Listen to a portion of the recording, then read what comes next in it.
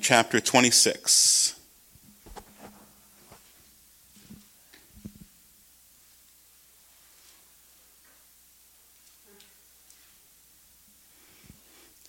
We've been for many weeks now looking at different scenes or different perspectives from the cross. Different people who offered a perspective, who offered a look at their involvement in that day. We've looked at Simon of Cyrene, we've looked at the Roman centurion, and we have looked at Joseph of Arimathea. Today we look at probably what is known as, in the Bible, one of the most universally known by both Christians and non-Christians alike. We will look at Peter's denial of Jesus as we talk about moving beyond failure at the cross. We begin in Matthew chapter 26. I'll start reading in verse number 31. Then Jesus said to them, "All of you will be made to stumble because of me this night. For it is written, I will strike the shepherd, and the sheep of the flock will be scattered. But after I have been raised, I will go before you to Galilee." Peter answered and said to him, "Even if all are made to stumble because of you, I will never be made to stumble." Jesus said to him, "Assuredly I say to you that this night, before the rooster crows, you will deny me 3 times. Peter said to him, "Even if I have to die with you, I will not deny you." And so said all his disciples. This scene takes place as Jesus and his disciples are celebrating the Passover meal. He speaks truth into their lives. And as is so often the case with many Christians, as God is speaking truth into our lives, we argue. He lets them know that trial is coming and that this trial is not one in which they're going to do well. Peter steps up and first declares, "But Lord, no matter what happens, you can count on me." Then Jesus gives Peter a placeholder to be able to recall what's going to happen. That before the rooster crows, you will deny me not once, not twice, but 3 times. And then all the disciples declare the same thing, that they'll never leave him no matter what happens. Then what happens in the story is that Jesus goes to the Garden of Gethsemane with his disciples. Peter, James, and John are taken further. Jesus prays intensely. His disciples sleep soundly. Jesus is arrested and brought before the Sanhedrin in the garden, and in a mock trial void of any adherence to Jewish custom or law, he is found guilty. And then he is brought to Pilate. As he's being taken from where they had been with the Sanhedrin to Pilate, on that way, we have the scene everyone knows. Gospel of Mark, chapter 14. And I'll begin reading in verse number 66. Now as Peter was below in the courtyard, one of the servant girls of the high priest came, and when she saw Peter warming himself, she looked at him and said, "You also were with Jesus of Nazareth." But he denied it, saying, I neither know nor understand what you are saying." And he went out on the porch, and a rooster crowed. And the servant girl saw him, and again began to say to those who stood by, "This is one of them." But he denied it again. And a little later, those who stood by said to Peter again, "Surely you are one of them, for you are a Galilean, and your speech shows it." Then he began to curse and swear, "I do not know this man of whom you speak." And a second time, the rooster crowed. Then Peter called to mind the word that Jesus had said to him, "Before the rooster crows twice, you will deny me 3 times. And when he thought about it, he wept. Peter was certain that Jesus was on the road or on the way or in the path that was going to lead to his death, and feared, in all human expectation, that he would come next. Now, it's real easy for us from this perspective, 2,000 years later, to come down hard on Peter. Any one of us could have as easily failed the Lord in the same situation, because the truth is we fail him too. Doesn't require some special or exceptionally weak character or weak ability to be able to not measure up or be there when we need to be there. Peter was present at the cross, and he failed. However, I believe that you and I can learn something deep about our own walk with the Lord from Peter and how he moved forward. Because that's not the last thing we hear about Peter. That's not the end of Peter's story. And we all need to realize that no matter what the mistake, no matter what the failure, failure will never be the end of your story when Jesus walks with you. Amen. Praise the Lord. Peter was at the cross, but we can learn from him. First, let's put Peter's life into some context. He was one of the leading disciples with the Lord. He joined the disciples after being brought to the Lord by his brother, Andrew. He gave up his family business of fishing, although we see in many different places that he wasn't actually really good at it because he kept not catching a lot of fish. But the Lord came to him and said, I'm going to make you fishers of men. He was part of an inner circle because we see him going further into the garden with Peter, James, and John, and we also see Peter present at the transfiguration of Jesus. He was an eyewitness to most of Jesus' miracles, and for 3 years he received personal teaching and personal instruction from the Lord.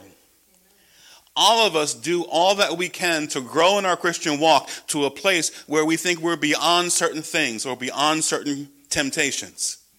And then when something happens that proves over and over again what all of us should always remember is that we're human and that we have a flesh, we come to this place where we think we've grown beyond certain things. Peter's life should give us some understanding that I'm going to need Jesus today like I did the first day I met him. I'm never going to grow beyond the need for his daily power and daily understanding. Peter was not always a failure.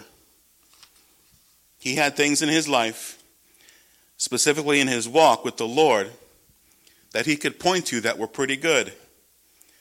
It was Peter earlier in Matthew who said, when the Lord was asking, who do men say that I am? And then turning to his disciples and saying, but who do you say that I am? It was Peter who said, you are the Christ, the Son of the living God. That's in Matthew chapter 16. Jesus then commends him that flesh and blood didn't teach you this, that you didn't read this in some book, but his Father in heaven was the one who revealed it. So Jesus is letting Peter know that you had this connection with your Father, your heavenly Father in heaven, that allowed you to understand this. That's a good thing. One thing is clear. Peter was someone who was never at a loss for words. Now, all of us know people who aren't at a loss for words. All of us tend to sometimes be people who aren't at a loss for words. And sometimes, like Peter, the words come out before they're filtered through what's in our heads.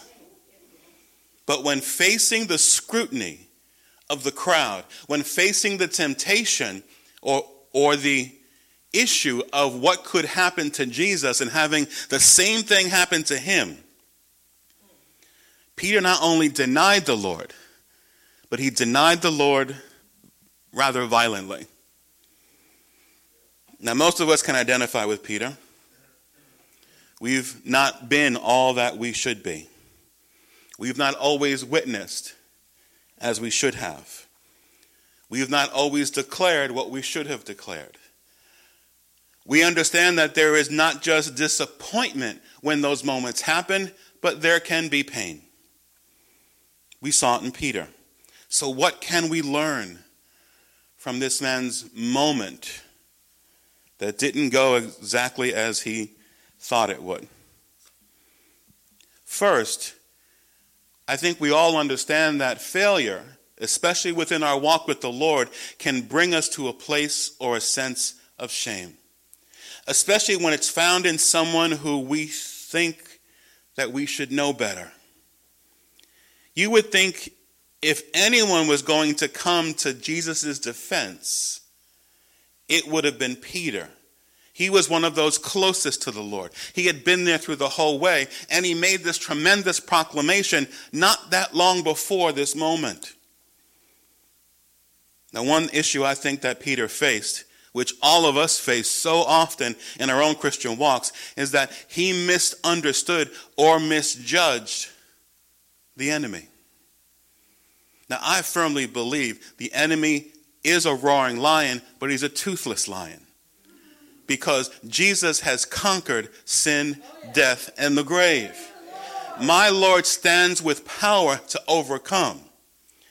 But I'm not going to be foolish to think that in my own strength I can defeat anybody. I need Jesus. Jesus had told him that the devil wanted to sift him as wheat. It's clear that Peter put too much trust in his own humanity, in his own willpower, in his own "I will never leave you." He misjudged the evil one, and we often do as well. We all know Satan's a liar. Satan is evil, and everything associated with him is bad. And he wants you and I to fail at every juncture, every step of our Christian walks. He wants you and I to feel worthless and to feel a sense of shame in every moment we try and serve the Lord. But following Jesus in our own strength will help that come about. But when we follow Jesus in the strength he provides, when we walk with him in his power, we can rise and hold our head up high because we know we stand firmly in Jesus. I need his power to overcome evil. I need his strength to endure the evils around me. I need his joy to bring me through those valley times when I don't know what's going on. And how many know we've been through a lot of I don't know what's going on times? I need Jesus to defeat the enemy. My just saying, "I'll never leave you," won't scare anybody. I need Jesus, who's already defeated my foe, to come into my life and walk with me in order to make that happen. I will never be able to live for him and serve him faithfully without him. I need him. Clearly, there was more of Peter and not enough of Jesus in him when this test arose. Trusting in your own strength, trusting in your own power, trusting in your own abilities leads to failure. We need to embrace what the Apostle Paul tells us when he spoke to the church at Rome in Romans chapter 7. Verse 18, "For I know that in me, that is in my flesh, nothing good dwells. For to will is present with me, but how to perform what is good, I do not find. In me there dwells no good thing." So many in our world just haven't learned that yet. And it's even more sad when so many in the church haven't learned this. Our world is constantly preaching and telling us to have confidence and put faith in human nature.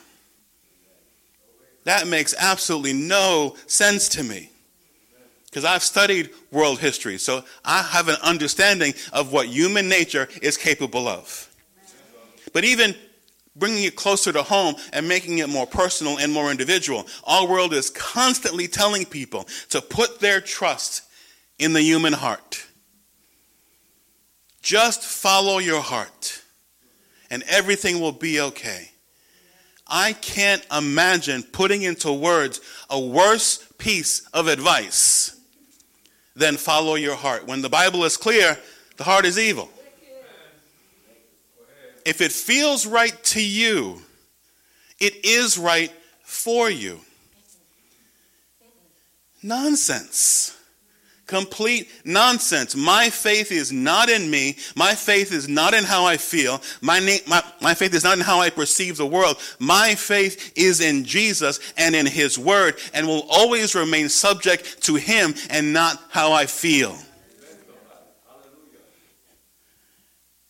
I'm not interested in working hard to please God, because when he sees me through Jesus. I'm interested in doing all I can to remain connected to him. Then when I'm connected to him, his power, his spirit, his will, his words will flow through me. And then I can tap into that power for every good work.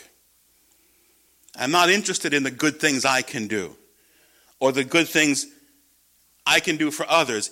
I'm interested in the good that God can do through me. I'm not interested in what my flesh can accomplish. I'm interested in what God can work and build and accomplish through me. When we fail, and notice I didn't say if, it's when we fail. It gives us a clear picture of where my flesh needs to be brought into submission.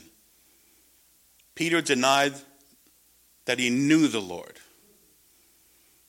Now, many of us may or may not have ever done that directly. However, I think from what I've seen over the past year, because of all the division and all the criticism and all the different ways in which people are going in different directions, what we've done is deny who we are because of what other Christians have done or what other Christians have said. Well, I'm not going to call myself a Christian because that's become a bad word in our society because of what some Christians have done or what some Christians have said. Let me make this clear. There isn't anything any human being can ever do that will stop me from identifying that I am a Christian. I belong to Jesus, and I will call myself a Christian because I'm his. Just because your family does something that you don't like, hopefully we've learned by now they don't stop being your family. They're still your family. Anyone ever have a family member say something really, really dumb? Don't look around.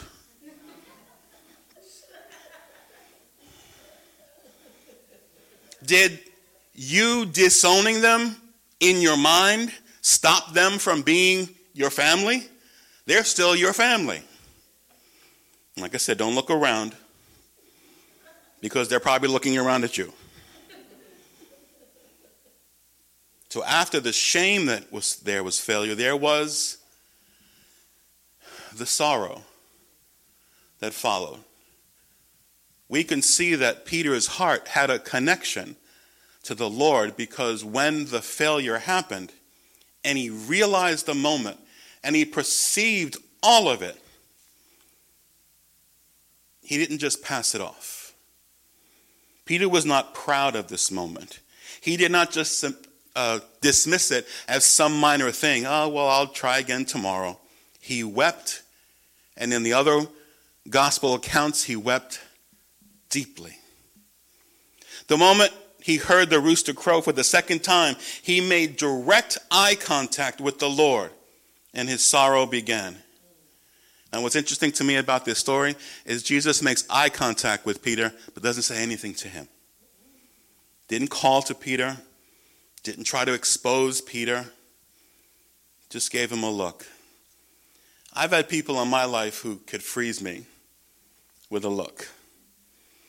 I don't know that I've ever been someone who could do that, but I've always admired people who could just look at you and you just freeze. And that look sent Peter into the night, but to express sorrow. It was one look from Jesus that brought Peter to a place where all of us need to come when we fall, and that's a place of repentance. Without repentance, there can be no forgiveness. And without that forgiveness, we can't rise from the mistakes we make and be able to move forward in what God wants us to do. One look. And that's all it took. Which brings us to the comfort After there's shame and sorrow, there's the comfort that we can know even in failure. This was not, as I said before, the end of Peter's story. His failure was not the last thing we hear about Peter. Now, all of us know people who all they know about you or all they remember about you is a mistake, even from long ago. All of us know people who look into your life, and even though it may have been 10 and 20 years ago, they stopped recording anything about you in your life after a particular mistake. Aren't you glad God doesn't do that? Aren't you glad Jesus looks at you differently? And as God's people, anyone who claims Jesus as Lord and Savior, who's trying their best to move like he moved, we need to be people who do the same. His failure was not the last thing we hear about Peter. His failure was not final. There's a book I have at home from John Maxwell. It's a wonderful book. It's called Failing Forward. Because for most people, when they fail and stop. Or they fail and they back up in life and they go backwards. But with Jesus, he gives us the power. We should avoid failure where we can, but when we do, we're given power to fail forward, to learn from the mistakes, to be able to grow from it, and to be able to be in a position, if we want to remain open and honest, to help other people. Because how many know the same dumb mistakes you and I do are going to be made by other people? And they're going to need help. They're going to need comfort. They're going to need to know that there's a tomorrow after today's mess. His failure was not final. He may have, or many might have disowned him, but Jesus didn't disown him. Jesus will never disown you. Hallelujah. Jesus will never walk away from you. Aren't you glad the Lord doesn't disown his people? When we fall, we know that God stands ready to forgive as we follow the path of repentance. We all know the story of the prodigal son. He was an arrogant brat, wasn't he? Comes to his dad and said, this hanging around with dad just ain't for me. I want my inheritance, which in Jewish culture was akin to saying, I want my money because you're going to be dead to me now. And I'm going to take it and run off, and I'm going to make my own life. And he does, and he wastes it on so-called friends. And then when the money was gone, the friends were gone. And he has a moment of clarity while sitting in a pig pen. Let me go back to my father, and I'll be one of his hired servants. And what's amazing to me about that story is two things. Is one, as the conversation is happening between the son and the father, the son is saying many things to the father. I'm not worthy to be your son. Make me like one of your hired servants. I've sinned against heaven and against you. He's saying a lot of things to his father. His father isn't talking to him. He's so glad the son is home, he's talking to the servants. Put a ring on his finger. Put sandals on his feet. Prepare a meal. We're going to party right now. That's my revised translation.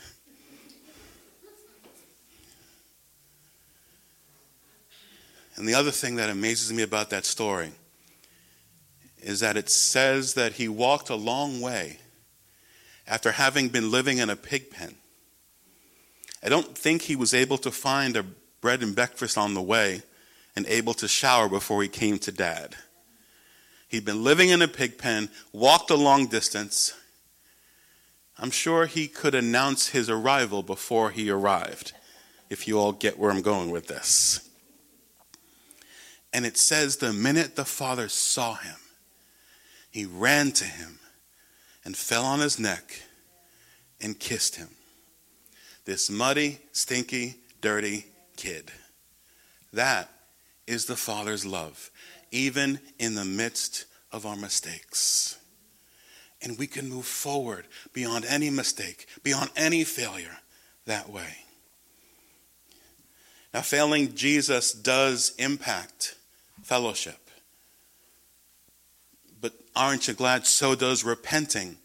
It impacts fellowship as well. It increases it. It brings us closer and back to him. This wasn't the end of Peter's story. Peter got to see the risen Lord. Peter was the guest preacher on the day of Pentecost. Peter was the messenger that God sent to Cornelius. This is not the end of Peter's story. And no matter what mistake you've come in life, there may be consequences, but it doesn't ever have to be the end of your story. With Jesus, there is always tomorrow, and it can always be a better tomorrow. I've made some amazing, not just colossal, utterly amazing mistakes in my life. Share with us, Pastor. Maybe some other time. And I can tell you, at the end of every mistake, there was Jesus. There was Jesus. And he can be there if we'll embrace him. So how do we deal with failure? Because how we deal with it's important. We should never first dismiss it as if it didn't matter. It should always be faced directly. Yes, we own it. I messed up. We don't blame it on other people. Well, if they hadn't done this or they hadn't said that, or the comment, you make me so angry. No, you have a button. Someone pressed it, but it's still your button. It should always be addressed directly and owned. And it should always be addressed with true repentance. Father, forgive me. Change me. Grow in my heart. And then what we need to do is, once we've repented, is realize that our finite minds may remember it, but God's not going to remember it at all. We should embrace God's full forgiveness, which is available for any sin. Any sin. There isn't anything that you and I have ever done that will fall outside of the realm of God's ability to forgive. Now, there may be human consequences to the mistakes that we make, but when it comes to your relationship with the Lord, your walk with Jesus, there is forgiveness that can wipe the slate clean, that can make you and I white as snow.